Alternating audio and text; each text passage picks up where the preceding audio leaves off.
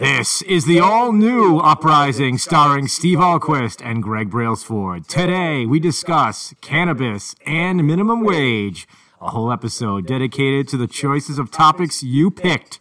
Let's go. Steve. Hey, I got to make the tie-breaking vote on the minimum wage. That's true. That's very true. Cannabis legalization won our poll easily. But there was a very close race for the middle two choices that we gave of minimum wage and the role of lieutenant governor. Yeah. And Steve cast the tie-breaking vote this morning. He did not vote in our poll. He forgot. Tisk. But he did vote this morning and made the tiebreaker. And so we're covering cannabis and minimum wage. And we'll get to the lieutenant governor in a future episode. Promise.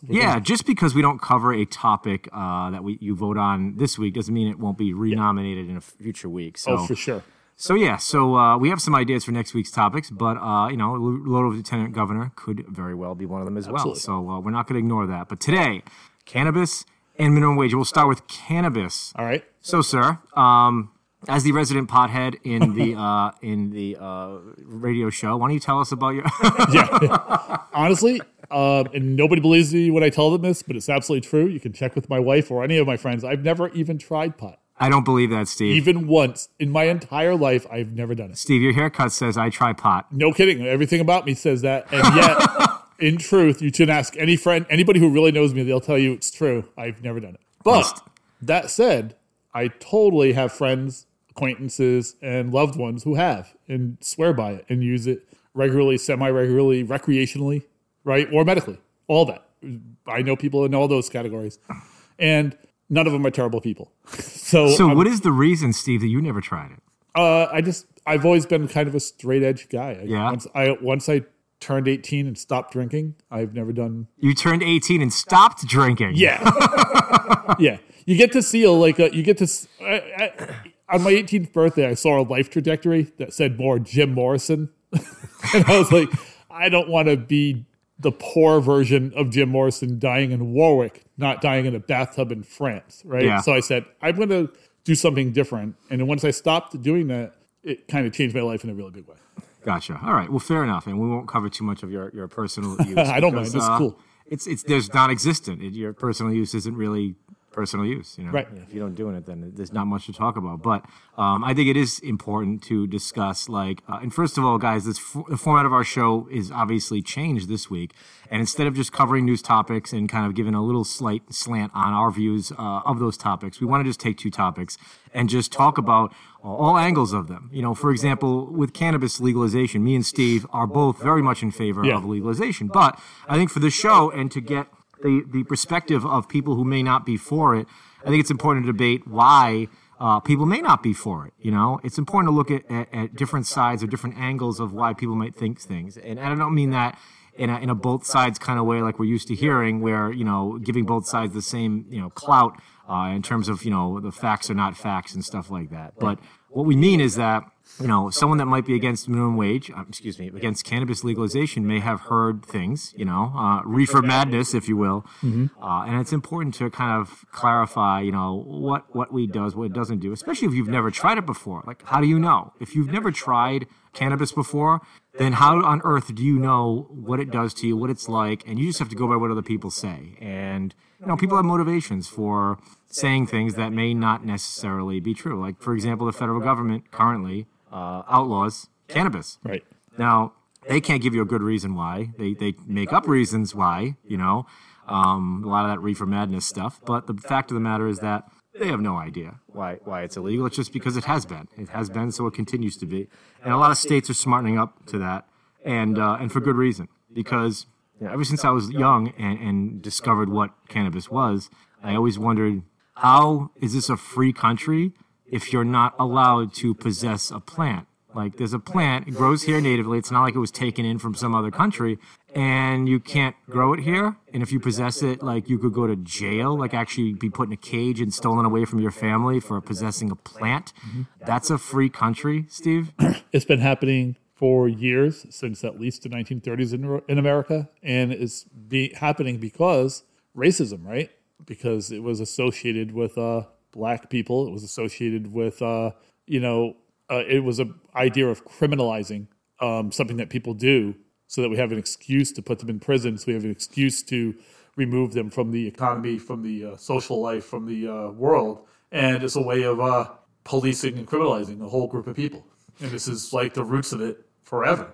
So I was reading the other day, and this was informational to me that I wasn't quite aware, is that like the term marijuana, they came up with that as kind of a slight against Mexican immigrants. Interesting. That I don't know if you had read this. I had read this that that term was kind of coined to elicit ill feelings towards Mexicans. And again, this was something I kind of just briefly reviewed. It was yesterday or the day before, but it was interesting to me that you're right. It was based on racism, whether it's against black people now or Mexicans back when they coined that term. It's always had racist connotations, or against hippies in the 1960s, right? The free love movement, and the kids of the 60s discovered pot, and then the next thing you know, we're coming down on hippies hard, right? Because it was a useful way to attack them.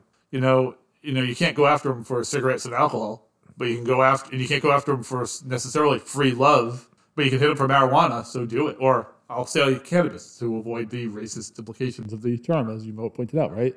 So that's what we did it for. Put lots of people in jail, lots of people at risk, ruined many, many, many lives. Whole families just decimated because somebody had pot on them, or police planted pot on them, right? It doesn't have to necessarily be that you're actually using marijuana. If you fit the description, people assume. And it's hard to prove to a jury that wasn't mine. These dishonest cops put it on me. That's, what jury believes that? Not many, especially an all-white jury with a Mexican, Latino, or black defendant, or a hippie defendant who cuts his hair and puts on a suit for one day to be in court, right? Right. So it's a tool of coercive control. Nixon knew this. Oh, Nixon used it to no end. I mean, he started the war on drugs. It was him. He is Richard Nixon has cost this country so much money in wasted enforcement on drug laws, and destroyed so many families from incarceration as a result of these drug laws. That man, I mean, wow, when you put it like the two villains of the 20th century up there, you've got Scalia, obviously, and you've got Richard Nixon.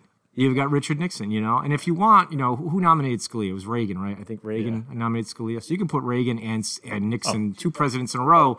Well, not in a row, but you get two Republican presidents in a row. I think so. You can put them on your 20th century villain chart, at the very top, because and that's the thing is we still pay the price for decisions politicians made 40 years ago. Right. And then don't forget the role Reagan played through his First Lady Nancy Reagan with the Just Say No, with this idea that it's your personal responsibility to avoid the use of illegal substances. Yeah. Right. And it wasn't there were no social forces at work. There were no economic forces at work. There was no policing that was inappropriate or needs that were being unmet. It all comes down to you just saying no, which is ridiculous, right? None of us live in a bubble. None of us, it'd be like just say no to certain kinds of foods, and then you won't be obese anymore. Just say no to alcohol, and you won't be an alcoholic anymore. It's that simple, Steve. Didn't you know? Yeah, just say no to sugar, and you will never have diabetes, right? This is not the way the world works. This is not sugar is in everything. Salt is in everything. High blood pressure is in everything, right? And marijuana, and the need, by the way, to relax, the need to use things like alcohol and marijuana, or I'm going to say cannabis. I'm going to try to weed marijuana out of my vocabulary, but I'm not always successful, so I apologize. But, but to cannabis, we need these things as people, most of us, right? We need ways of being a little bit outside ourselves, relaxing. The same way that in the morning, many of us need caffeine. Of course. Right? To get up and move. Caffeine's a drug. Of course it is. Imagine if we decided, say no to caffeine, outlawed caffeine. Can you imagine that, Steve? The United States would be over. It would be end. Right. But caffeine is very useful to capitalism, right? Caffeine gets us up out of bed. It gets us to work on time. When cocaine is too out of reach, then caffeine, I guess, is a reasonable substitute. And think about the whole Wall Street boom of the 80s that's been chronicled in movies over, and the coke that was being done. Cocaine, Right? People do not have this energy naturally. They just don't. Right, exactly. Nobody works on 4 hours of sleep every night and works 20 hours every day and then parties for 2 hours with prostitutes before they fall unconscious. And this just came out, Steve, the other day that it was a J.P. Morgan or Goldman Sachs, one of those of Wall Street firms. People are complaining they're still right now working 12-hour days. 14-hour days. I think they said 14 hours a day is like, or maybe it was like 8 hours of sleep, so it was 16-hour days. Yeah, it's like 16 hours. You literally work, sleep. You don't even have time to do anything else. Right.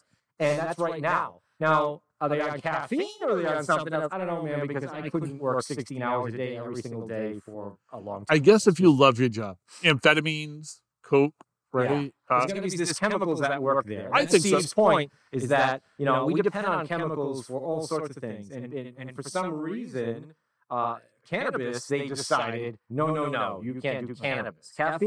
Caffeine's okay. Yeah, caffeine can make you jittery and crazy and have actual side effects that are not really good for you. Because I've had too much caffeine, I feel like crap afterwards. You feel like you're anxious and hyped up where you shouldn't be. And exhausted. And exhausted too, right? Caffeine serves a purpose, though. It definitely has a purpose when, you've overslept or you need a little pick-me-up in the morning. It's fine. It does the job, and it's in all sorts of products, and it's relatively safe and whatever. Alcohol, okay, nobody's going to sit and look me in the eye and tell me that alcohol is less dangerous than cannabis. Oh, I can't. But alcohol is completely legal. Okay, completely legal. When you're over 21, alcohol is completely legal. You don't go into an alcohol store. You don't go into a packy or a liquor store, and you walk over there to the counter with 3 bottles of vodka, and they say, "Oh, no, sorry, state laws, you can only have 1 bottle of vodka at any time. You can only possess 1 bottle." Right? They don't do that. We only sell this by the ounce. Yes, we only sell this by the ounce. Oh, and it's like a 30% tax on it. Yeah. Okay. The only excise tax that's paid on alcohol is by the store owner. Okay, pays the wholesale excise tax, I believe, when they buy from the wholesaler. You, as a customer, you just pay your 7% sales tax. That's it.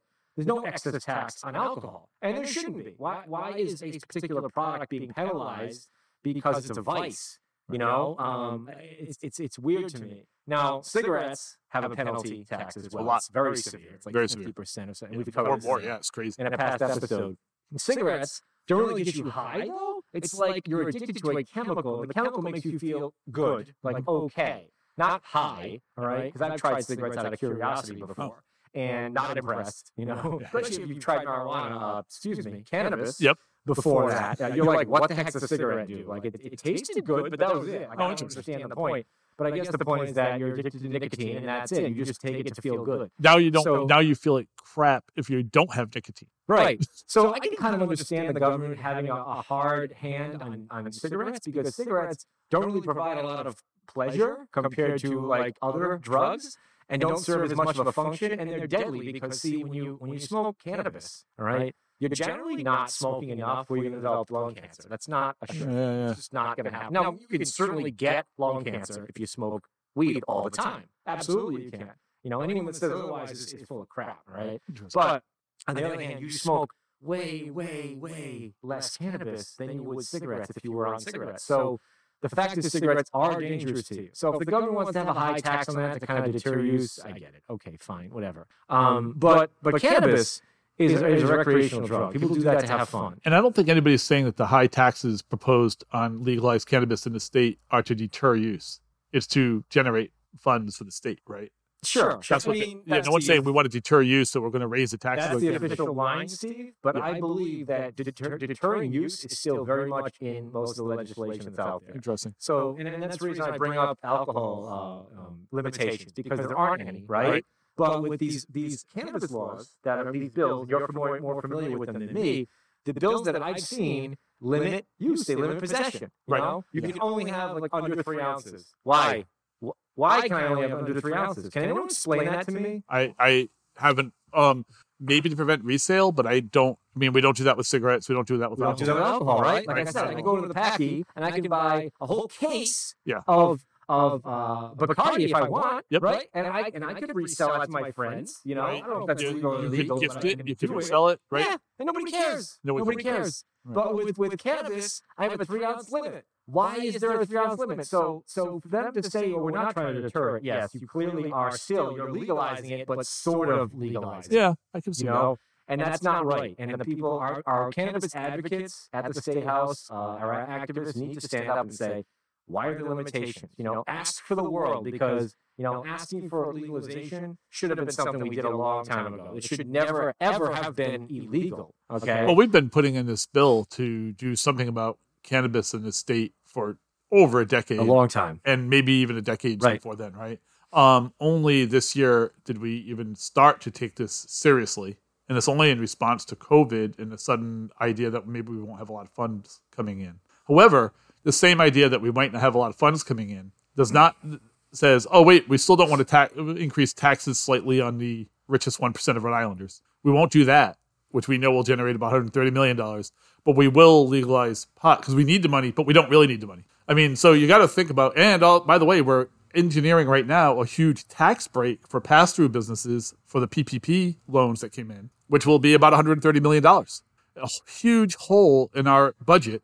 $130 million, and nobody's even really discussing this. They're just assuming this is going to happen. Yeah. We're going to give $130 million away to businesses, and we're going to make that up with what? Pot revenue? And we'll be basically neutral. Nothing will happen, right? Doesn't make any sense.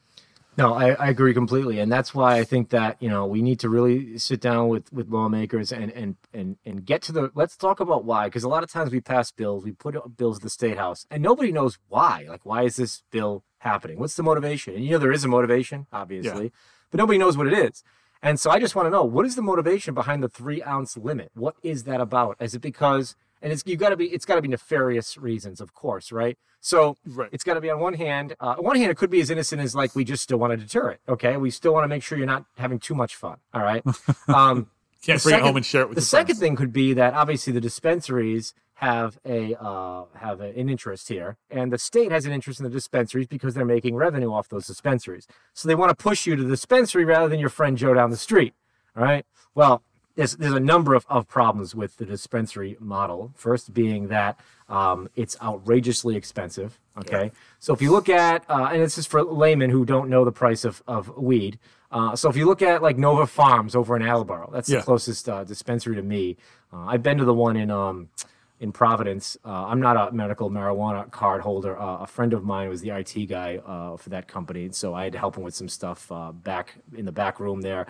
So I got to see the facility. But Nova Farms in Attleboro was, when they first opened, charging like $68 for an eighth. Okay, $68 for an eighth. So that's about $136 for a quarter. And there's no discount. So if you bought like more, you didn't get a discount. You just buy it in eighths. So if you went in there and said, I wanted an ounce, you literally have to buy 8 eighths. Yeah, very strange. But that's the way it is. So, so the street value on a quarter is between $50 and $75, depending on who you get it from. That's about, for a quarter. So you're paying practically double at the dispensary. Okay. And then you've got taxes on top of it. That doesn't include taxes. When I say the price, that's just the street price. Then you add on what is probably like 20% worth of taxes.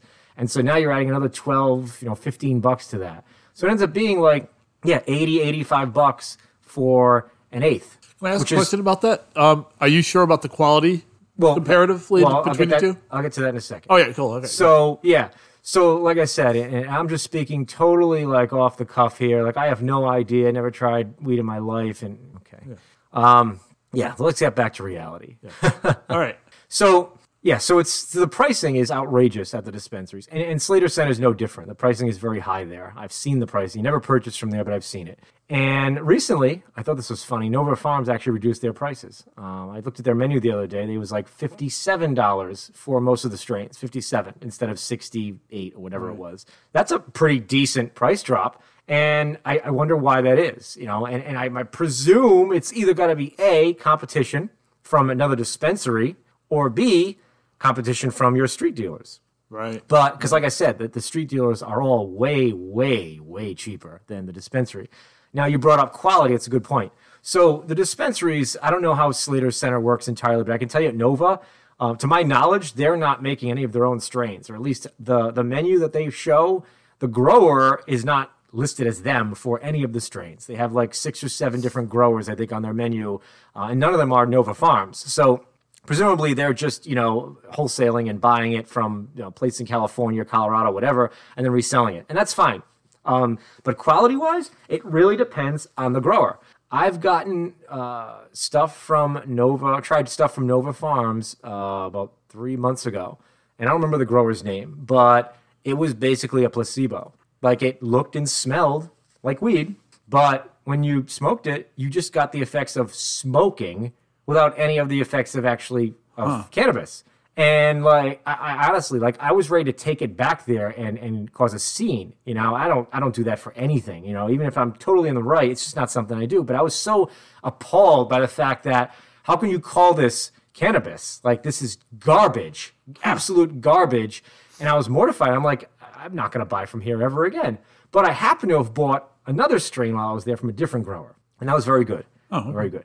Now, will I say it's better than dealers I've used? No, it's not. That's the thing. Is there's a misconception that weed from a dispensary is like government grade certified, blah blah blah, all this stuff. Yeah. It's not. It's made by professional growers, not even in the state, that sell to recreational users in California and other legalized states. But it's just growers. It's not like they don't have these government experts that are working there, making sure that it's the most potent marijuana, cannabis, weed, whatever you want to call it. They're not doing that. So it's going to have a crapshoot. And you go by, the strain. I've used this strain before. It's good. Let me try it here. And generally, it's the same from one place to the next. So that's kind of like the differences between your local dealer and a dispensary, is that the dispensary usually you get to pick from a number of different strains. They have sativas and indicas. Sativas are the strain that's going to give you nice creative thoughts. It's going to keep you awake more so, but also give you a little hint of paranoia. Paranoia usually you get from the strains that are sativas, because they make your mind wander, and sometimes it's a good thing. I've had some great ideas that I came up with while on a sativa. Because it's almost like Superman for you become Superman in your mind for a brief period. You can think of things you never would have thought of normally. And so when people say, weed only has negative connotations, that's absolutely not true. I can tell you firsthand, that's not true at all. It's bullshit. Right. So yeah, you have that. And then, there's also negative parts to weed as well. And I think it's important to talk about this because cannabis advocates only talk about the positives, but there are some negatives, and the biggest negative is that it does slow you down and make you lazy for a certain period of time. That's undisputable. Now, when you're younger, when you're in your 20s, okay, the effect is way less pronounced because you metabolize it a lot quicker. Okay. When I used it when I was in my 20s, okay, I would, smoke at night, and then the next morning you wake up and you're like, you feel groggy for like half an hour, maybe an hour tops, and you're on your way to work. And then by the time you really start your work day, you're good. Everything's fine. You're back to normal, As you get older, though, you metabolize it much slower.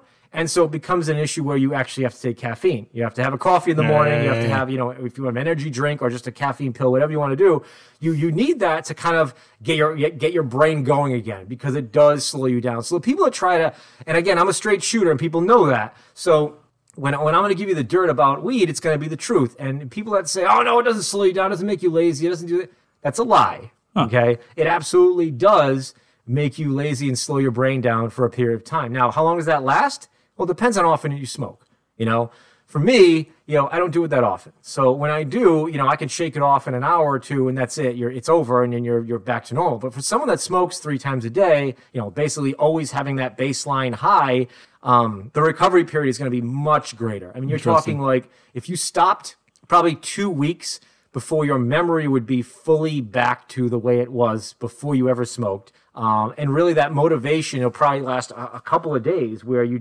don't feel like you want to do much, that's just, and again, people that want to argue with this, everyone's different, of course, everyone's different, but I've talked to enough users to know that this is the way it is, There's entire subreddits on Reddit, the online forum Reddit, that are dedicated to both people that smoke. Ironically, the subreddit is called Trees. Okay. So it's /r/trees.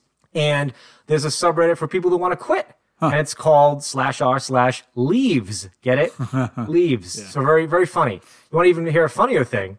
For people that are actually tree enthusiasts, like oaks and elms and stuff like that, The subreddit is /r/marijuana enthusiasts.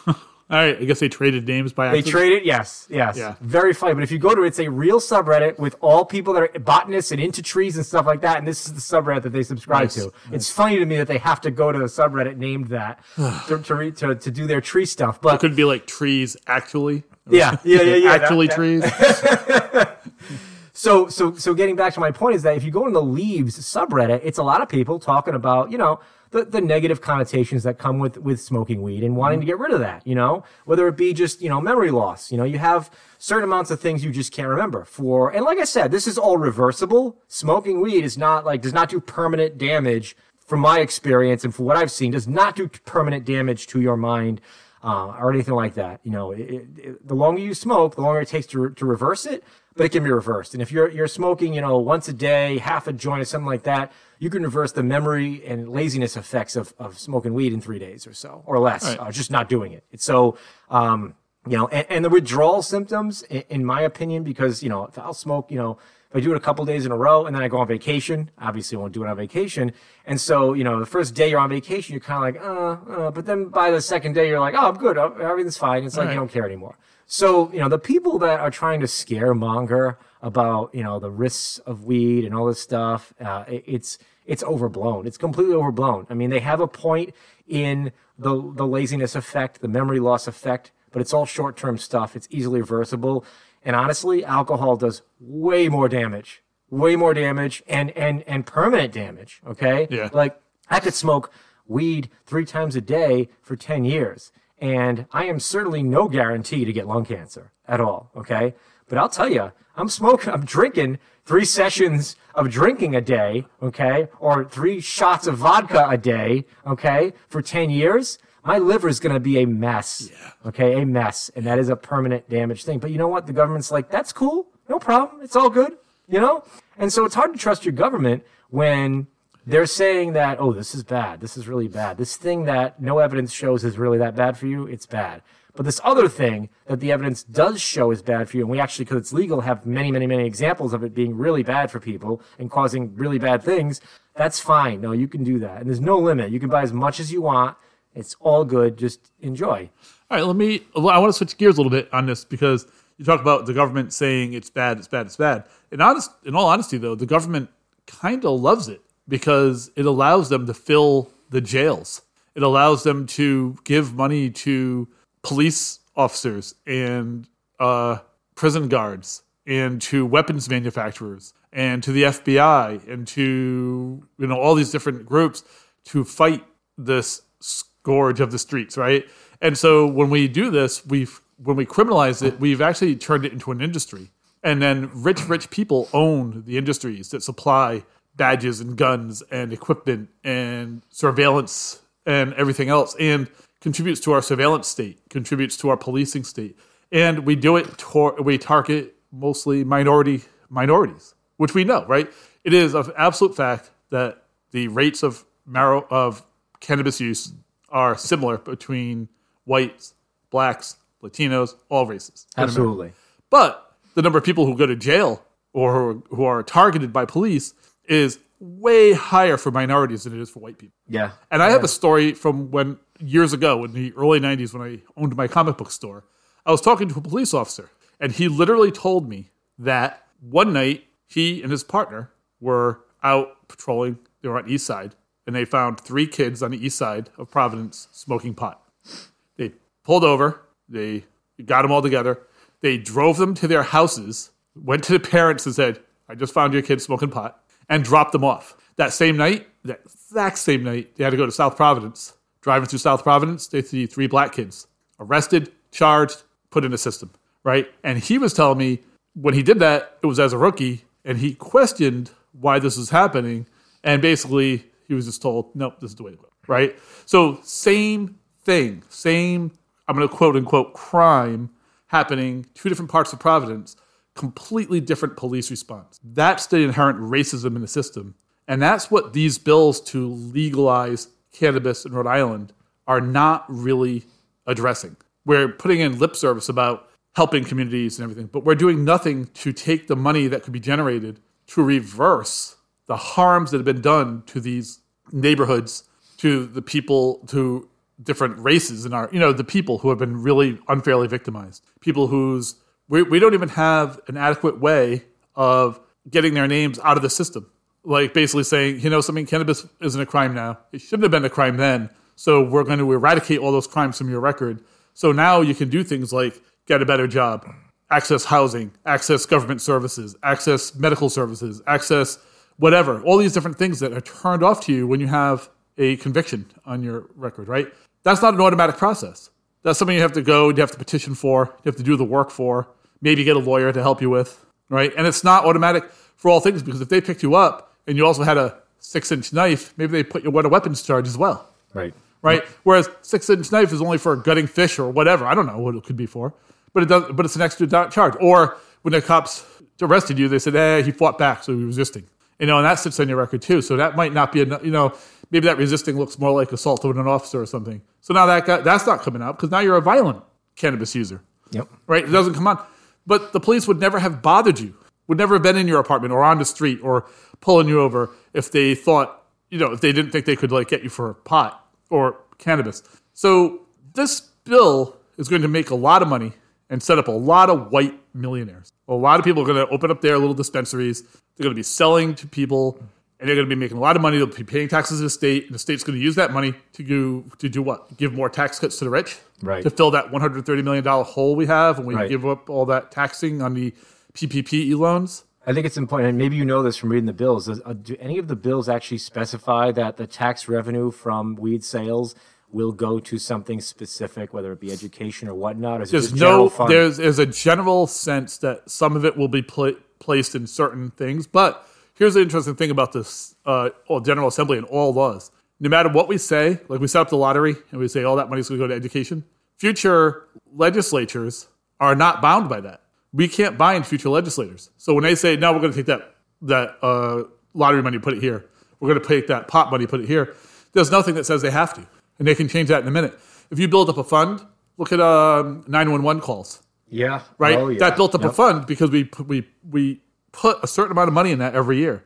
Now, instead of using that money to make the 911 system better, Mattiello just took money out of it. Yep. Just diverted he it. just not stole, but he basically took that money out and said, no, we're going to use it for this instead. You can use steal, because people are under the impression, Rhode Island residents are under the impression that the 911 fund would go towards 911. Right. And he stole the money out of that coffer and put it into a different one. And what was he doing it for? Maybe he was using it to basically give $1 million to a chiropractor. Exactly. Maybe he was it for whatever. Yep. The problem is we can't. So when we say things like, what we need is a law that says Rhode Island is going to put a certain amount of money every year, no matter where it comes from. It could come from marijuana, cannabis sales could come from anywhere.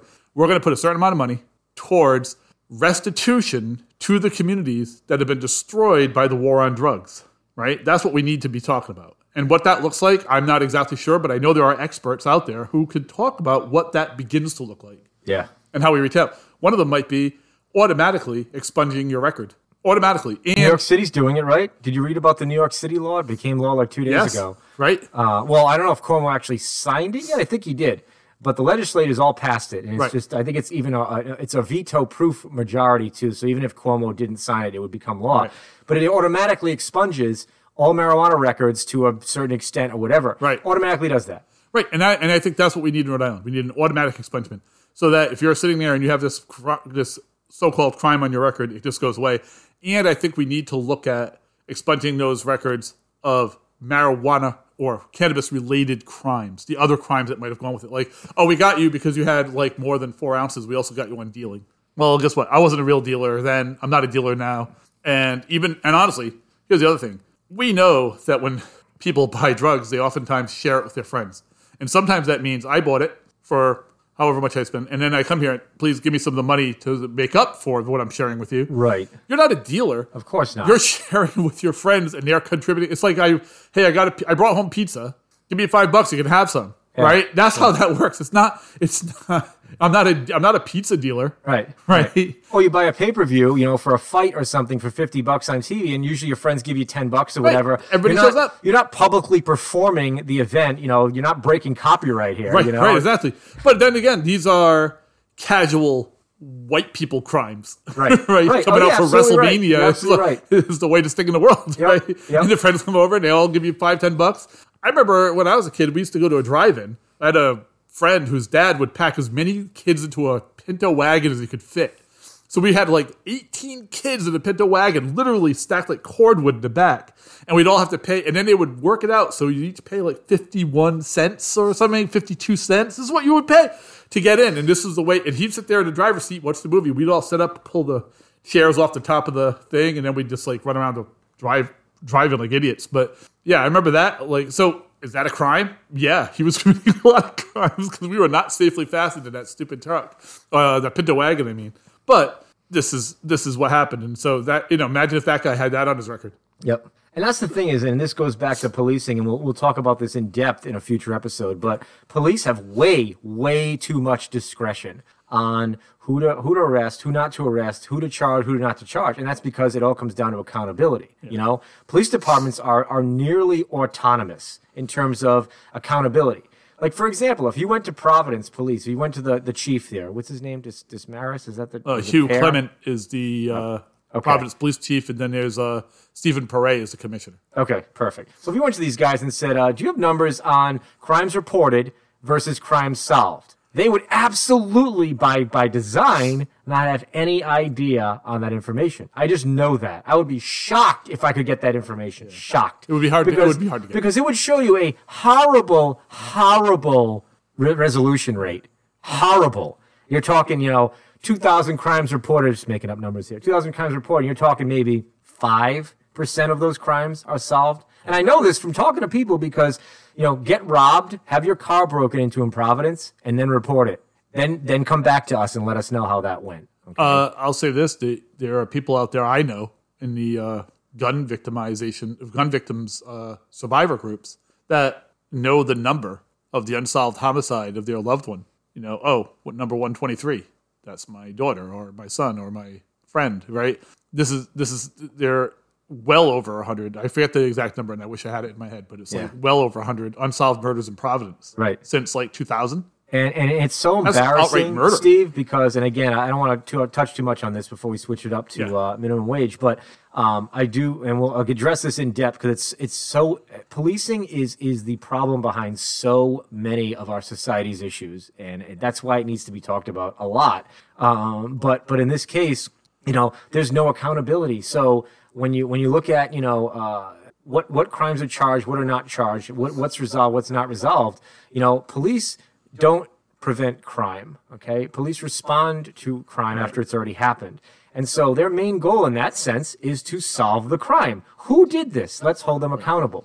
And you find out that that's rarely the case. And that's their job, okay? That's literally their job. That's what they're paid to do. And some of them are paid absorbent amounts of money to do this. Yeah. There are police officers making $180,000 a year, okay? $180,000 a year to be a police officer, okay? Not deployed to Afghanistan, putting your life on the line. No. Those guys aren't making $180,000. Police officer in Providence. Okay, so there's that. But we need to talk about that in a future episode. I just want to say a point about that because Hugh Clement, the chief of Providence Police, I heard him speaking once about some of the difficulty there is in solving these unsolved murders. And one of the problems is that the community doesn't necessarily trust the police to go to them with information they have. Yep. And I think to myself, well, maybe one of the reasons they don't trust the police is because they know their lives could be ruined in a second on a thing like a marijuana charge or a cannabis charge. Yep. There's a huge distrust. And so maybe if we didn't have the enforcement of stupid laws like that, people would feel better about going after like actual murder and actual rape and actual real, what I would consider to be a real crime. Maybe if the police worked for these black and brown communities the same way it works for the east side of Providence or in this nice suburb that we're in now, people would be less likely to just trust the police and more likely to say, oh, I can see how policing might be a useful tool under some circumstances instead of saying abolish the police. Yeah. Right. And Steve, I just want to touch on one more thing there about the lack of solved crimes, and again, this is way off the tangent of cannabis, and we apologize, but nowadays, police have so many tools, technology tools available to them to solve crimes that the police of the 70s and 80s and even 90s did not have, okay? Police can pull cell phone records. They can pull GPS tower records. They can pull internet information. They can pull emails. They can pull all this stuff. And what has this done? What has this done? This has made police lazy, okay? Lazy because now you don't have to actually, if you watch like the LA Confidential movie, stuff like that, you see real police work being done. Police going to places, interviewing, getting information on the street and trying to actually solve a crime. Now it's all about pull the internet records. Let's subpoena this one, let's subpoena that one. Let's get all their records and try to solve it white collar style from a desk, all right? And that's why you don't solve crimes. And you don't get to the community. You don't know who people are. Right. You don't have a relationship. That's exactly right. That's interesting. And any officer listening to this that disputes it, show us the numbers. Show us the numbers. Reported crime versus solved crime. Yeah, I'm okay? interested. That's an interesting I've never point. seen these numbers, and I don't need to know what they're going to show. Interesting. Well, I'd love to hear differently. We're trying to work on getting some of that information with our Uprise, and hopefully we can. But I doubt that information is kept. If it is kept, good on the police. Like A+, handshake, fist bump, the whole bit. It is hard to get information about police in Rhode Island when there's something like 38 or 37 different police forces in the state, not counting Brown police, campus police. Right. And each department, now, Steve, each department, would you say, has the ability, the autonomy to track that information if they wanted to, right? Yeah. There's no law that says you're not allowed to track it. Nope. Not as far as I know. But now, if we go around, and I haven't done this yet, we haven't done this yet, but if we were to go around and ask, like I said, crimes reported versus crimes solved, I can guarantee you that no departments either A, track that information by design, okay, because it's going to make them look bad, or B, will disclose the information because they do track it and it makes them look bad. Interesting. So I would love to be proved wrong. But like I said, I know enough people who've been victimized in Providence and basically completely given the cold shoulder by police. Like, we're not even going to bother to take your report, because it's just, we're not going to solve this. Right. And it's like, I was a victim of a crime here. People broke into my car. They took this, and you just don't care at all. Yeah. Like, don't care at all. You're not going to try and get surveillance tape. You don't get stuff back. We had an attempted break-in at my house, and there were like literally fingerprints on the back window because the person who did it had their hands so dirty. When they pushed the window up, they left fingerprints, and they didn't take those fingerprints. Wow. They didn't look at those fingerprints. Wow. They drove around the block a few times. I think they actually arrested some guy. But they didn't. And it's not like they're busy, Steve. We have more police than ever now, and we have less crime than ever now. So what are they doing?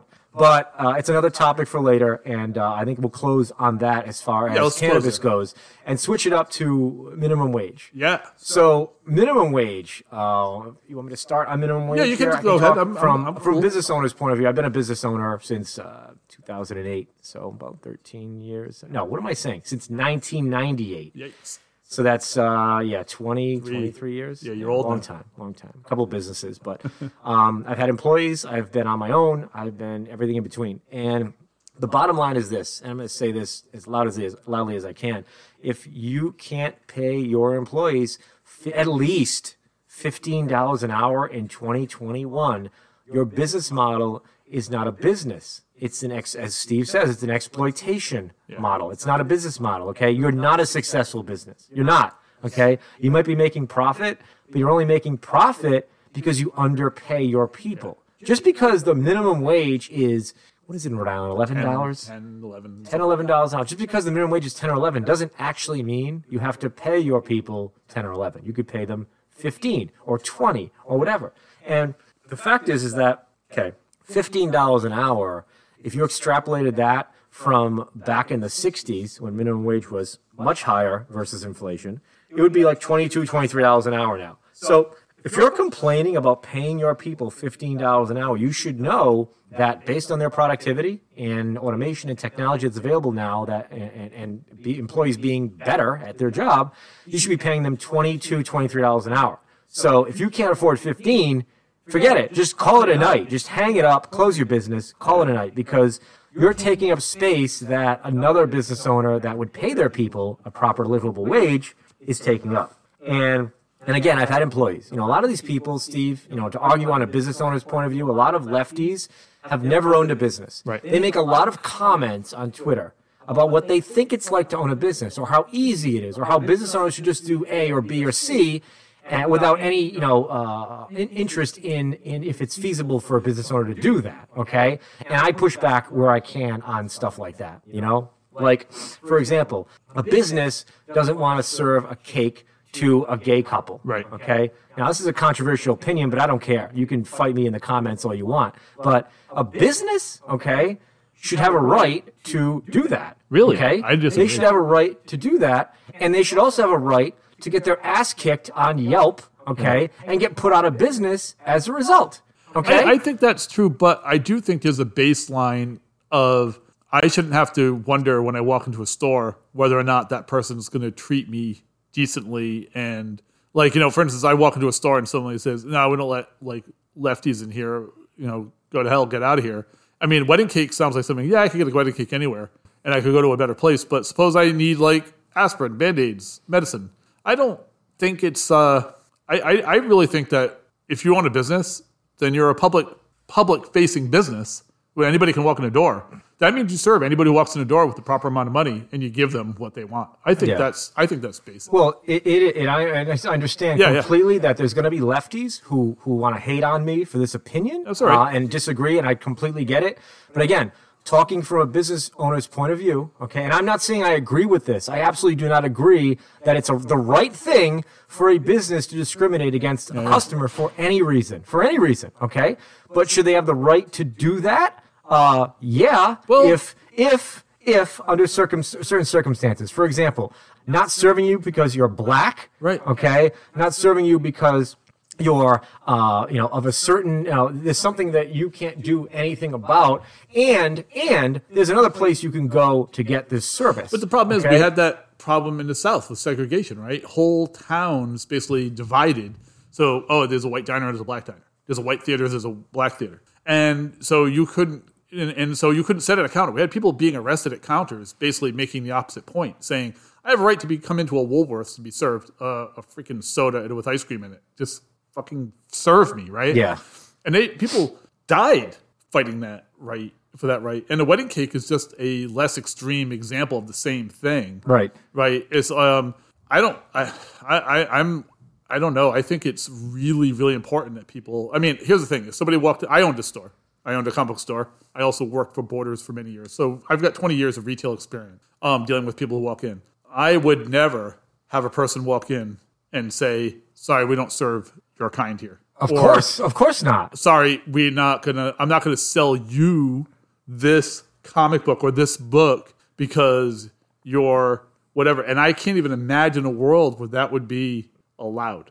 Like if I had an all-white comic book store, only sell to white people, I think, it's not so much that I wouldn't be in business, it's that I wouldn't be a decent human being or a part of a real community. And I don't think should be made legal for me to do that. All true. You're absolutely right. Yeah. That's right. And I need to point this out again to our listeners is that what I'm saying is just taking a point of view that some business owners have and trying to articulate. Yeah. I don't agree at all that a gay couple should go into a cake store and be told, go pound sand. Yeah, right? I don't agree with that at all. But I have to say, and again, this is me, taking a common sense position as a business owner, that what if you and I know you, Steve, okay? Yeah. And we get into a huge fight, and it ends up being where you hate me, okay? Now, you probably don't hate a whole lot of people. I know you well enough to know you're not a hateful person. But let's pretend you are, and you hate me. You want nothing to do with me. Like you see me, you want to kick my ass, all right? Okay. I go into your store, and I want to buy, whatever like that, and buy something that, you got to put some effort in to make or whatever, like things like that. Now, shouldn't you have the right to be like, dude, I hate you. Get lost. Don't come to my store. Yeah. I don't want to serve you. But that would be because I have a personal relationship with you, and I don't want to be harassed by you in some way, right? That might be, and that would be different if it was a person-to-person thing. I mean, the reason we disagreed is because we got into a big fight over whatever, and now I hate you. That's fine, because that could be a possibility. I mean, I can see a situation where I own a store, a cake shop, and my ex-wife comes in to order a cake for me for her new wedding. Right.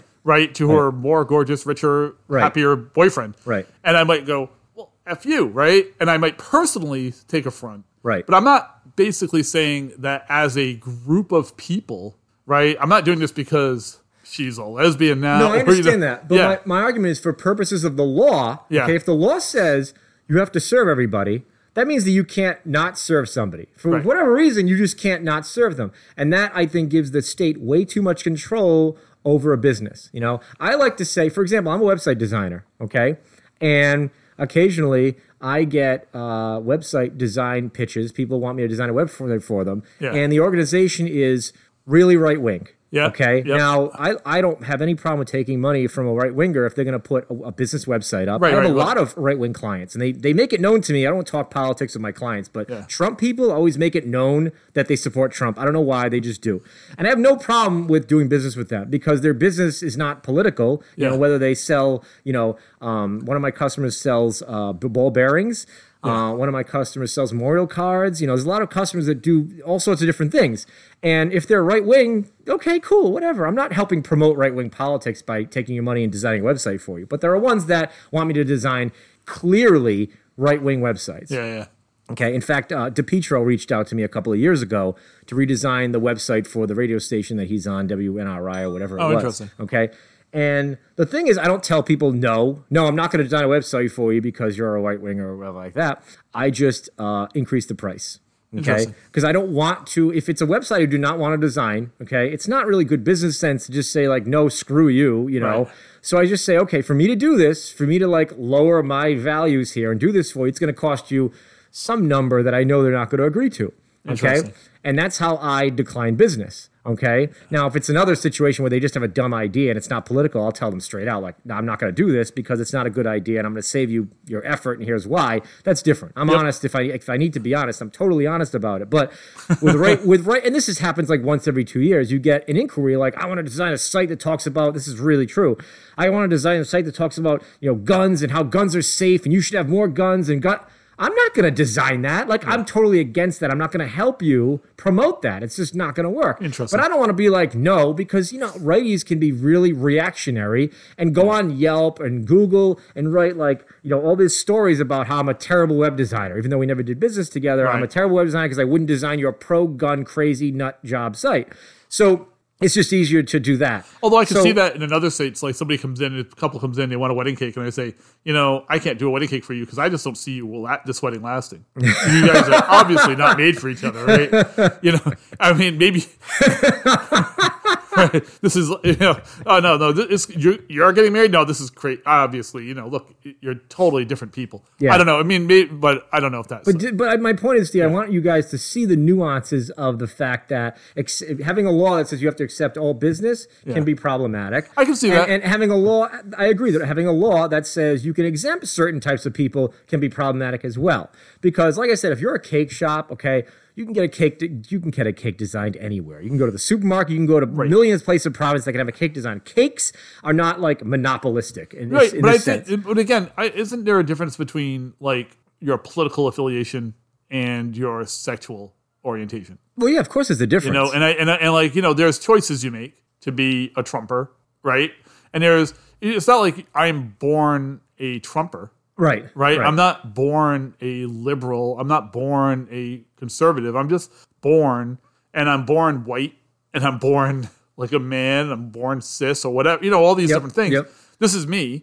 But and there might be social issues and whatever. But whatever it makes me, that's me. But like then, if someone says I'm not going to put a swastika on your cake because that's a politically offensive idea, right? Then that's a different thing from saying, oh, wait a minute, you are engaging in a perfectly legal act of getting married to each other, and I sell cakes for people who are getting married, right? There are religious exemptions even for priests and ministers who don't want to do gay weddings. You can't just force a priest in a Catholic church to say, open up your church, we're having a gay wedding in your cathedral. There are exceptions for that because of the religious exceptions and stuff, right? Yeah. There are limits to how far you can push this, and so I'm not really sure. I can see the slippery slope here. But at the same time, I really think that if you open a place for business, like you have a shop that sells freaking wedding cakes, and somebody wants you to put, Mary and Beth on the same cake getting married, put Mary and Beth. That's your job. You don't have to love it. you just do your best job because, and honestly, you're right. Getting your ass kicked for not doing it makes sense somewhat, but political and economic power in some communities don't make that a real feasible idea. There are communities, even Rhode Island, where being a gay couple might be a more difficult life. For sure. Than it is in Providence on the east side. On the east side, it's not even worth noticing anymore. Yeah. Right. Yep. But you go out into, I'm not going to say any names like Coventry or Barville or whatever, but you get out into some of the red districts and it could be more problematic. Right. Or a little bit tougher. Or you get the looks or the comments or the attempts at shaming. How did we even get on this topic? Because this is not actually the topic. Minimum wage is the topic, but somehow we got onto serving people. And I guess the point we're trying to make is that, for the state to require businesses to serve everyone is, I guess, a slippery slope. Maybe. And again, I am totally in favor of businesses serving everyone that comes in the door for not only whether it's legal or not, because it's good business sense. Like these businesses that discriminate against gay couples or whatever, it's just a stupid idea.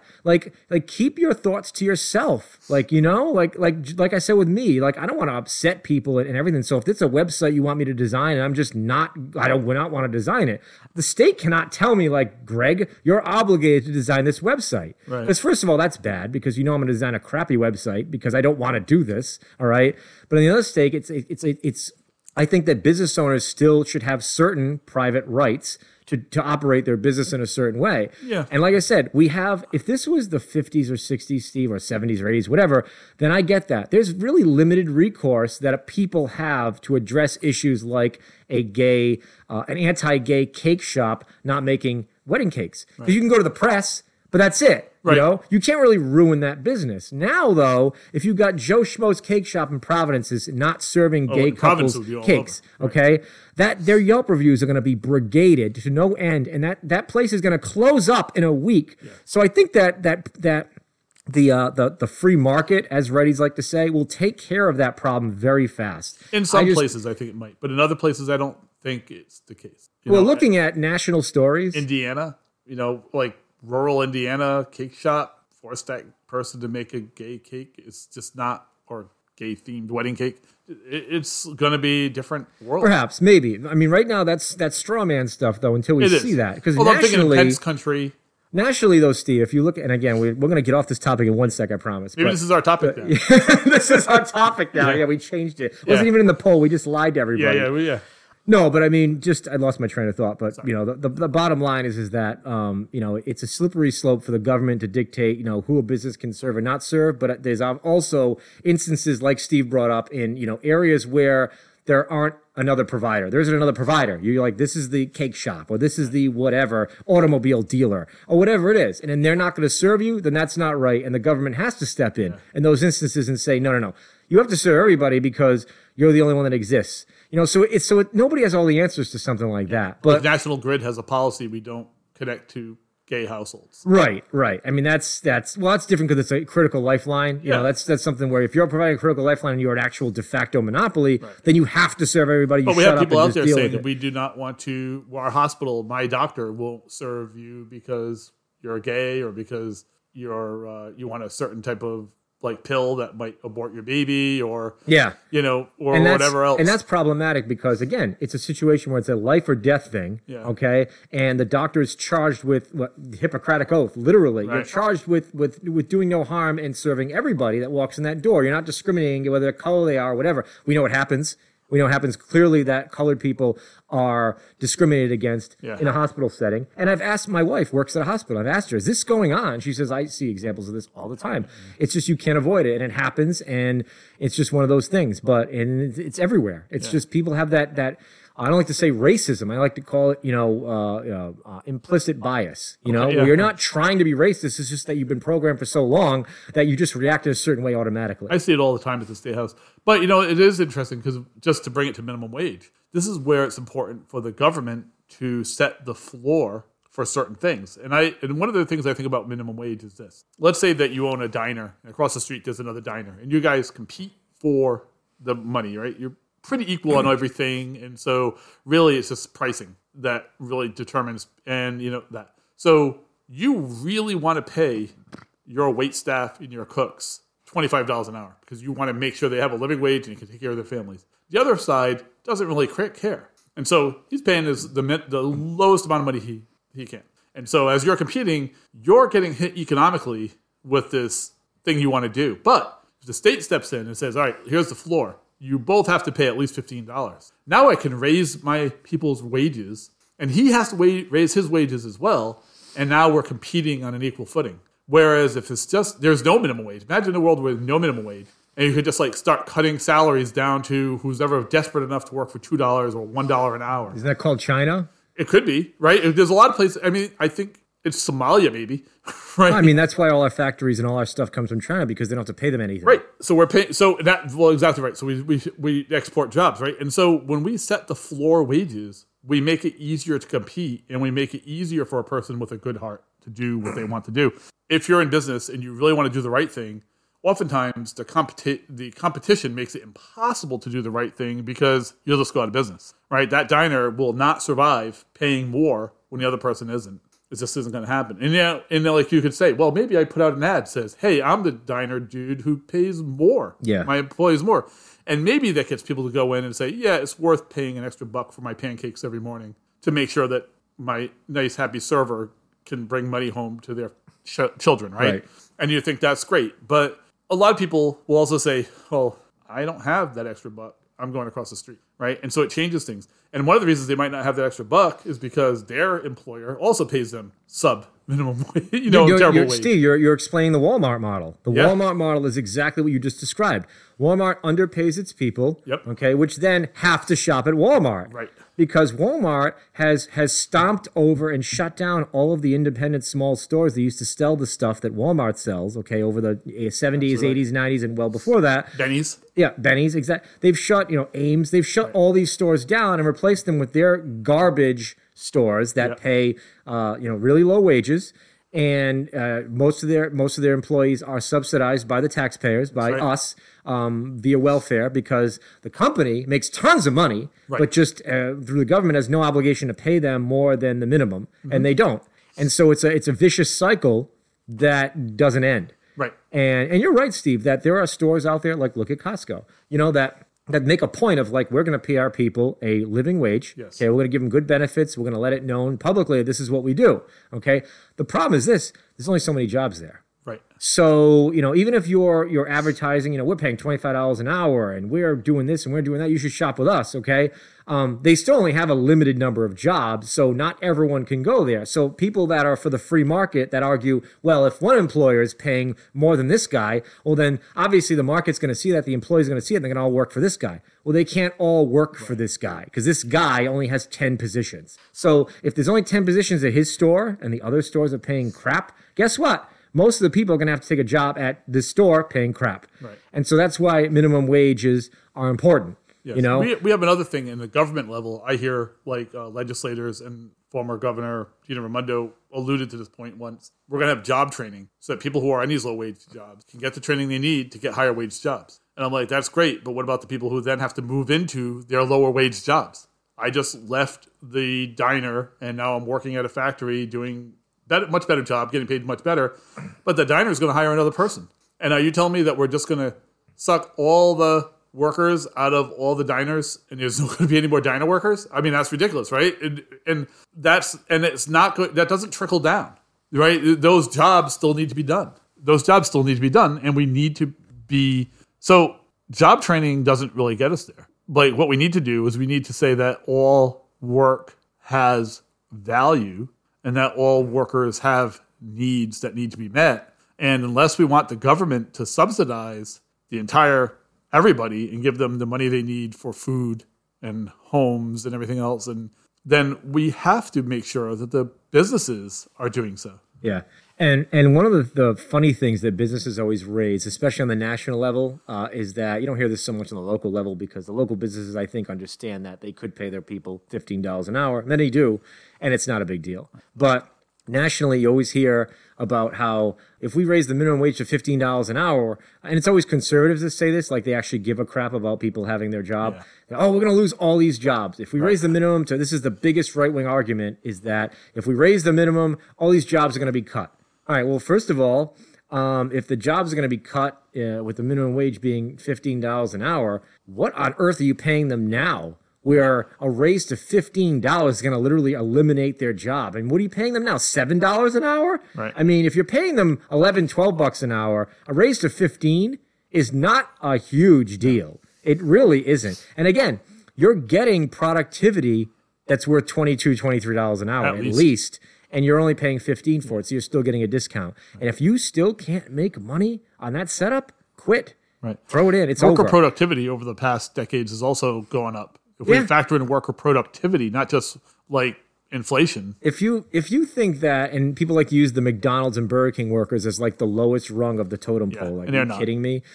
These people do a job. And granted, not all of them do a good job. I mean, I've gotten fast food many, many times and my order's been wrong. Okay? Many, many times. Sure. So, but the fact is, who knows why that is? Whether the training is bad, whether the employer is just a terrible employer and makes his people feel like crap. You have no idea. It's always the manager's fault, by the way. You know? And having been a manager for all my life, I'll tell you this. If you go to a fast food restaurant and you get bad service or bad food, it's not the worker's fault. It's the manager's fault because they did not do an adequate job training, staffing, holding accountable, and paying their employees properly to get the best job possible, right? Yeah, and the fact is that people mess up jobs all the time that are much more important than fast food.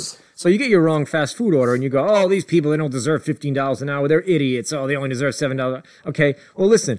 I had painters come to my house this past week, all right? And the owner told me that they get paid $25 an hour, which is great. I think that's awesome. Did they make mistakes? Yes, they did make mistakes. They did mess up some stuff they had to go back over and everything like that. So the fact is that, people mess up all the time. I mean, look at Wall Street. These people are paid like literally tens of millions of dollars a year, and they screw up big time. Look at the doctor who amputates the wrong leg. Or removes the wrong kidney. Oh, yeah. Happens all the time. And my wife, who works at a hospital, tells me about this stuff where she hears it from other hospitals or some incident happens at her hospital where they mess up, they swap a patient's record. And it's like, granted, this happens very rarely. But it's happened. It happens. And it's like, whoa, that could be like, and they catch it, but still it's like, wow, if that wasn't caught, that could be a real big problem. You could mess up meds. You could do all sorts of things. Right. And these people are paid like lots of money. So the fact is that, people make mistakes. People are human. They make mistakes. Right. And to say that fast food workers don't do anything and not worth $15 an hour is BS. They work harder than anybody. Like the people who work the hardest, hotel workers, fast food workers, restaurant workers in general. Think about this. Every time you go out on a Friday night and you go to a restaurant, even a nice restaurant, and those people working, those are people who don't get to go out on a Friday night ever. Yeah. All through college, I worked at restaurants, and I worked every Friday and Saturday night forever. Every Friday and Saturday night, and sometimes every Sunday night as well. Yep. Right? So that's the person who basically goes to the 12 o'clock movie on a Friday because they're not going to see that movie over the weekend because they're going to be working nonstop the whole time because that's when the restaurants work. Those people do not get to appreciate the nightlife in Providence. They don't get to go out to Waterfire and walk around. They don't go to movie openings with a big crowd all cheering. They give up all that for a much smaller slice of the pie so that they can serve you, right? They're the ticket takers at your theater. I was one of them. I was in my teens. I worked at Apple Valley Cinema. I was, and not only is it nights and weekends, but if you're a movie theater, it's holidays too. Right. I worked Christmas. I worked Thanksgiving. And granted, when you're teen, when you're 16, 15, 16, you can't go out to clubs yet. So you're not missing out as much, but the fact is that I would have liked to hang out with my friends, and instead I'm doing this. So it's not just the low pay, it's not just the grind of the job, but it's also you're being taken away from your life at peak parts of the week where you'd like to be out hanging, having a good time. Yep. And so people need to realize that, it's not just the pay. There's other sacrifice involved with these jobs. And to say like a burger flipper, well, my whole point of this was that the McDonald's and Burger King advocates, the apologists for the fast food restaurants, like to say, well, if you raise the minimum to $15 an hour, McDonald's just going to get automated burger flippers. As if that's all they do is flip a burger. Right. Like, are you kidding me? First of all right, So good luck getting the voice recognition to work when I give you my order, okay? Because Bank of America still hasn't figured that out, and they've been doing it for like 20 years, okay? So there's that. There's the person taking the order, okay? There's the money process, okay? Having to fill basically an ATM machine with all sorts of change and everything, like all nonstop all day long, or put enough in it at the beginning where it's had enough, but also might get robbed, so you have that to worry about. Then you've got the actual mechanics of doing the food, okay? Loading fries up, loading burgers up, doing all this stuff, okay? I saw a prototype of exactly that, an electronic automated burger flipper. It looks like a robot from an automobile factory, okay? And, I've seen this advertised heavily over the past, year or so. Guess what I don't see is this machine at any fast food restaurants. Because it's probably not very accurate. It's not as accurate as a human. Replacing a human with a machine is not as easy as they make it out to be. And Elon Musk, sorry, Steve, Elon Musk proved this with Tesla, okay? Elon Musk wanted to basically automate the entire process. Not so much to eliminate labor, but to make sure the process was perfect. Yeah. So if a machine is doing something, theoretically, it should come out the same way every time. And that's what his goal was. He realized quickly when they were manufacturing the very popular Model 3 that doesn't work. You need human beings. So there's certain things that a robot just cannot do.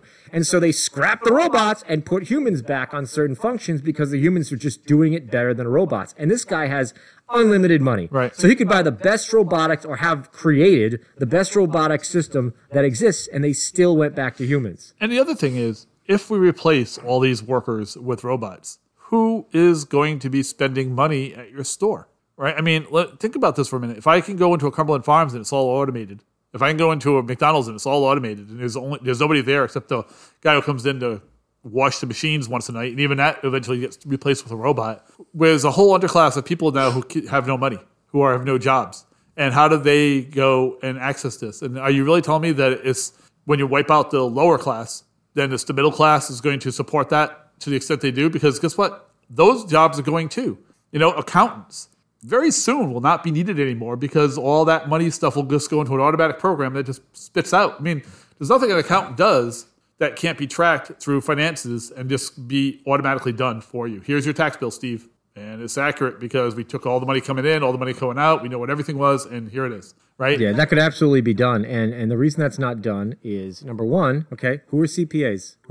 What color are CPAs? Oh, I know. They're rich and white. Rich, white, and older. Yep. Okay, so that's your CPA. Now, if you look back at history, you'll see that the CPA industry is specifically into it. The quick TurboTax people, okay, have specifically lobbied to make the tax code as difficult to understand for a layman as it is, and to prevent automated or free solutions to doing your taxes. Because the IRS, I believe, in the past has proposed this. Hey, why don't we just automate this so people don't have to file their taxes? They just know what they owe, and everything is fine. Kabunk. And there it is. There it is. Right. And the TurboTax people and other people in the industry, the CPA, I don't know if there's an actual industry for CPAs. I'm sure there is. I'm sure there are. Have lobbied against this because their jobs would go away. Now, granted, if we can improve something and that eliminates jobs, then, okay, sorry, we're improving it. Okay, we're making it better.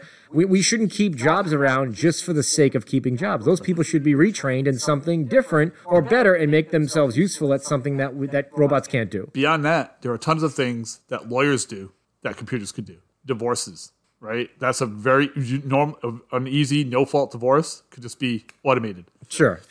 Certain contracts, land deeds, house sales, this stuff could all be automated, right? You could reduce the amount of things that a lawyer has to do to basically defending people. That's all they can do, right, against the state, or basically prosecuting lawsuits on more technical things. But many, many, many things that a lawyer does, automated.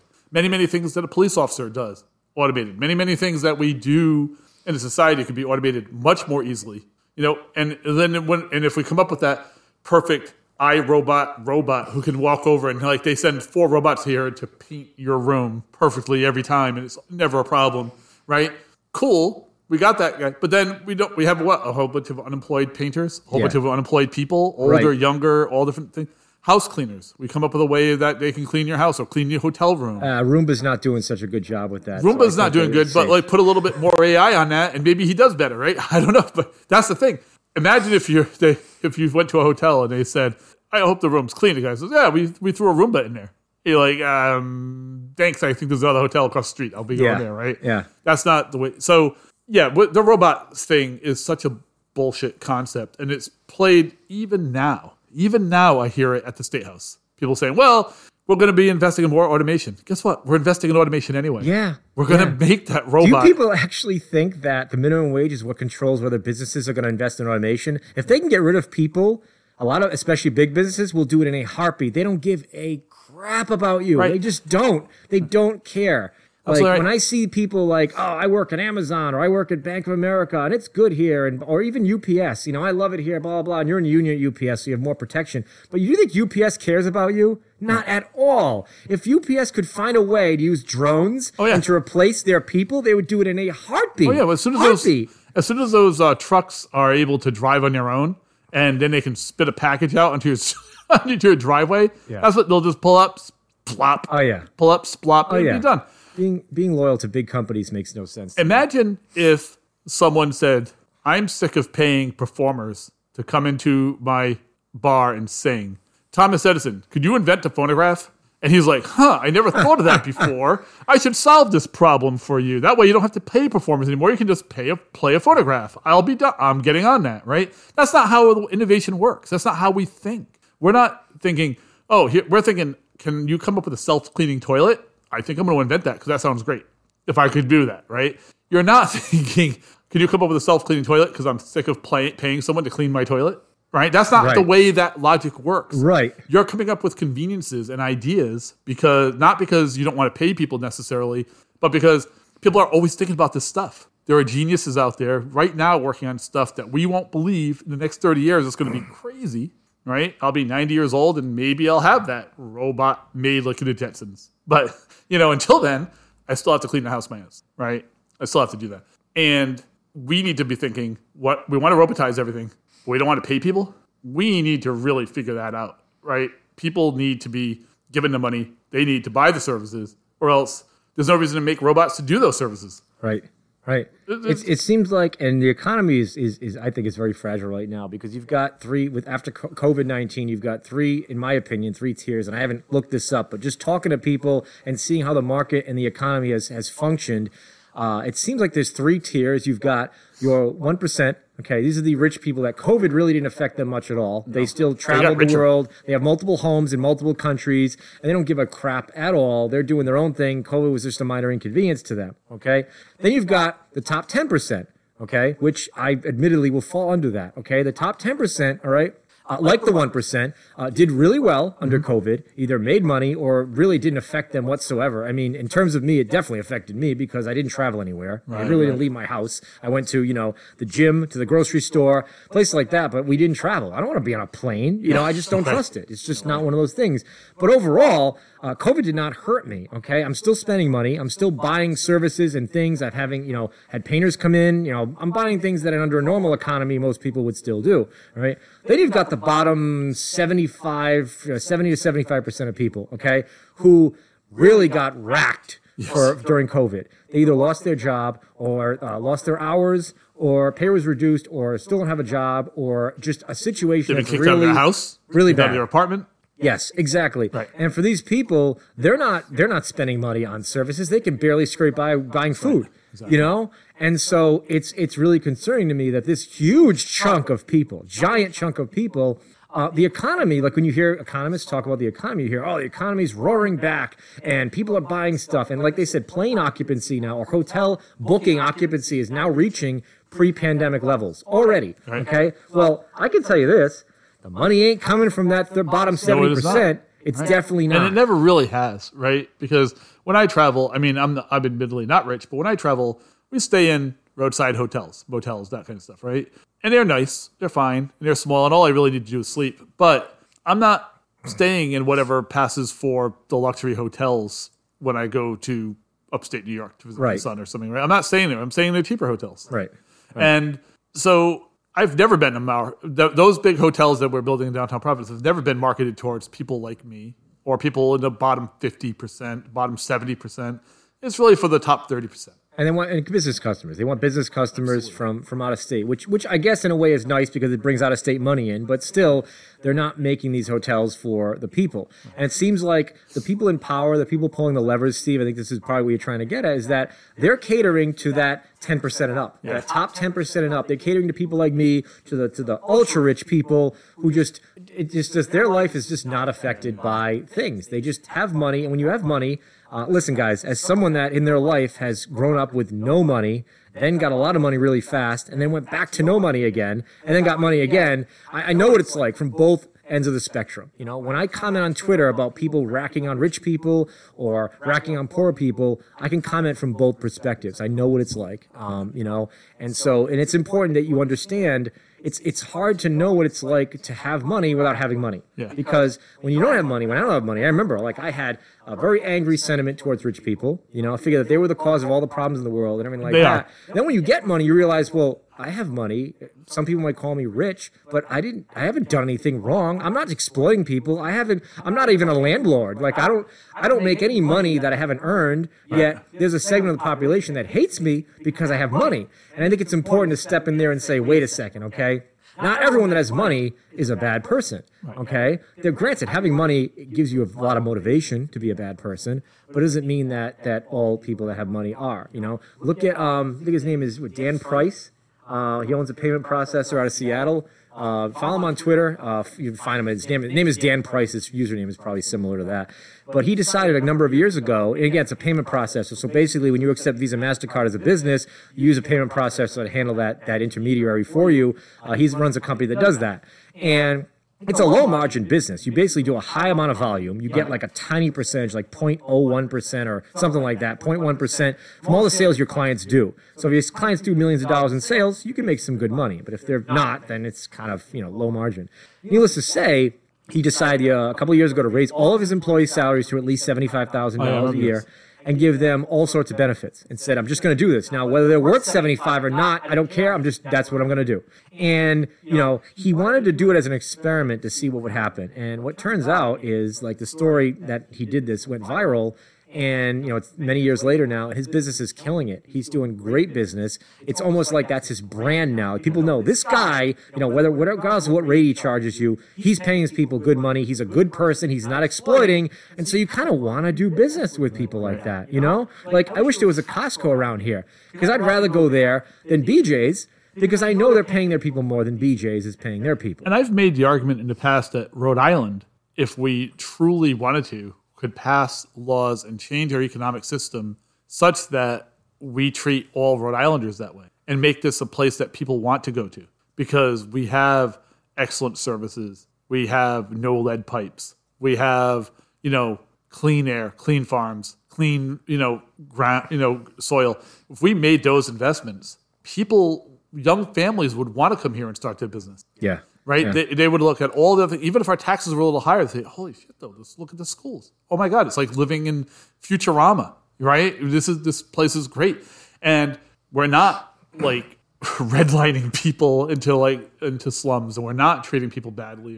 And our coastlines look pretty and all this other stuff. We could change this way, then people would want to do business in Rhode Island. Oh, yeah. We'd be at the bottom of all the economic ratings. Yeah. Right? All these big groups and like Forbes would say, oh, Rhode Island's terrible for business, blah, blah, blah. Yeah. And yet, within 10 years, we would be killing it because the people who would want to live here are going to turn this into even more of a utopia. It's a positive cycle. Yeah. No longer are we going down a drain. Now we're building up. It could be a really beautiful thing. Oh, yeah. And I mean, people conservatives like to point to California and say, like, look at that. Well, first of all, two things. Number one, California is not the liberal utopia that people make it out to be.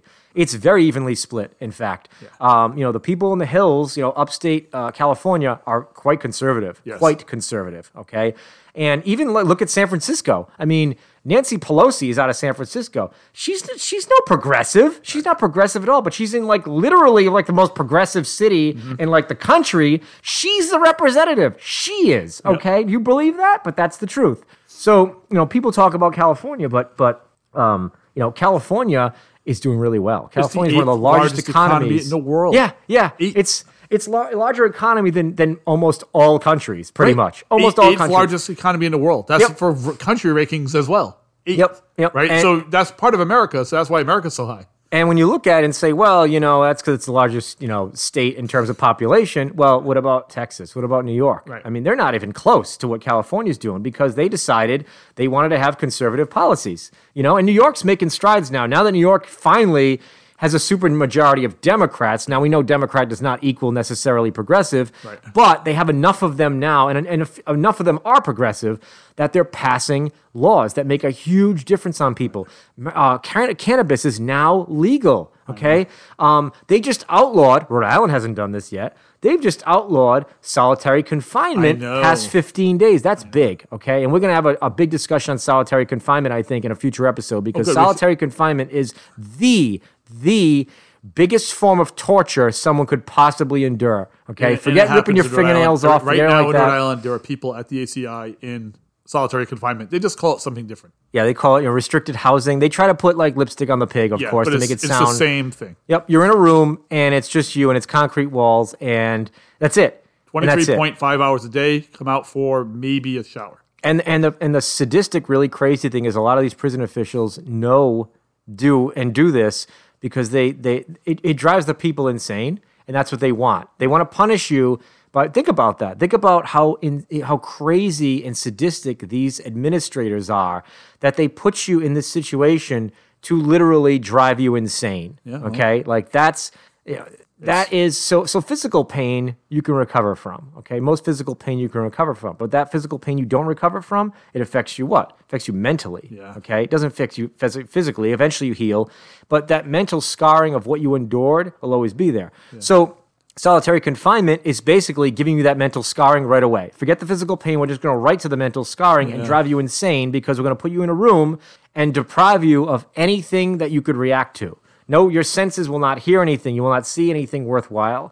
You will not, hear the people, food we give you will suck and not taste like anything. You can hear the people down the hallway screaming as they kind of freak out. As they go insane, yes. So you get to hear other people go insane. I've heard a lot of these stories and they're terrible. They're heartbreaking. Yeah. It's not something you would want to do to the worst of us. So we need to touch on that. The worst of us. We need to touch on that, and we should probably try and even get a guest on that's endured this if we can, and see from a first person's perspective what it's like. Because I'll tell you this, I did an interesting thing, and again, we're so off topic here, but whatever, it's our show, we can do what we want. I had a VR headset, an Oculus VR headset, and one of the things, The Guardian partnered up with some prison system and allowed you to basically experience solitary confinement. So you put on the 3D headset, okay, you could be in your house, you could be wherever, and you're in a solitary confinement cell. And they challenge you to, okay, sit on your couch, all right, and just sit here and do it for an hour and see what you think.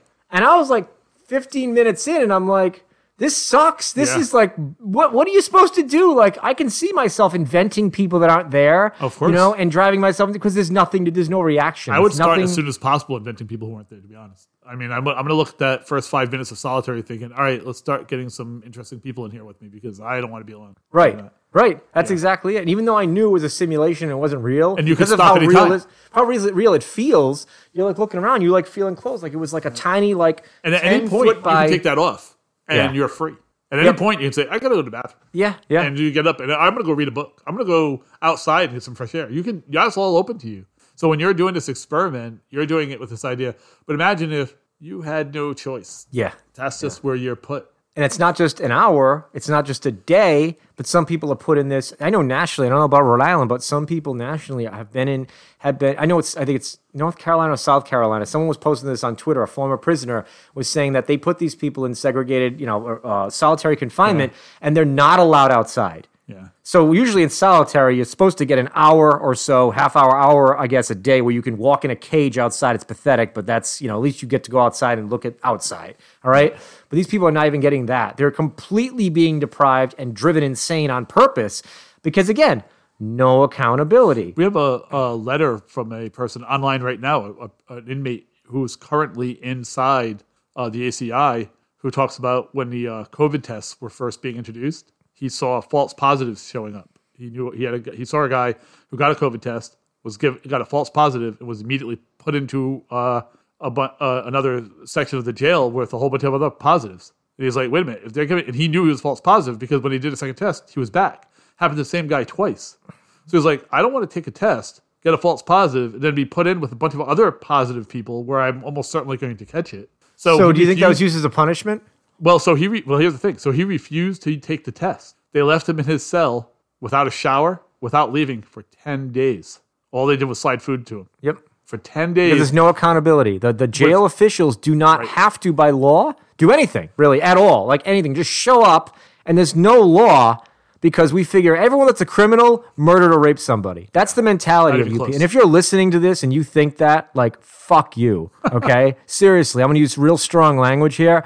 Fuck you people who think that everyone in jail, A, deserves to be in jail, and B, are violent offenders. Because guess what? Newsflash. The overwhelming number of people in prison nationally, okay, did not commit violent crime. In this state right now, the overwhelming majority of people are not even being held who have been convicted. They're just people awaiting trial. And that's a big thing. I use the term jail when we're describing, even though in us, I think it's the same thing. They're going to the ACI. But in a lot of states, they have separate jails, usually in the town or whatever. I think we do too. They put you, while you're waiting arraignment or you did something over the weekend or whatever, they keep you there, whatever. Right. Usually you get better treatment there. It's usually local cops, and they will usually Rhode Island, these are people being held for months at a time, awaiting trial. Right, but that's your point, is that these people didn't get convicted of anything. We live in, again, it's when you're raised in this country, they feed you all this BS, right? And it's so not true. Like innocent until proven guilty, that's bullshit. That's bullshit. Because if it was true, there would be no bail because there would be no holding people. Like you did a crime, okay, either A, you have an immediate trial. If it's like a violent offender that you need to keep off the street, okay, immediately have a trial. Let's do this, okay? Or even if you have to keep them in jail for like a couple of days, all right, maybe you can get away with that. Okay, maybe. But the fact is, if you're saying that people are innocent until proven guilty, why are they in jail then? Yeah, it's a mess of a system. And again, most of the people are not there for violent crimes. They're there for other stuff. Yeah. You know, and it's an interesting thing about crime anyway. I think we should close up because we're probably going way over time. But we're about an hour and 30 in right now. All right, so. But I'm just gonna make a point here about crime in general. There's this whole idea that crime is a cultural concept. And what I mean by that is this. And here's a really good example. If I work for a company and I steal $1,000 from that company, all right, I have to pay restitution and I could be charged criminally. I could even go to jail for that. If I work for a company and my boss steals money from their employees to the tune of thousands and thousands and thousands of dollars, they're not arrested. They don't go to jail.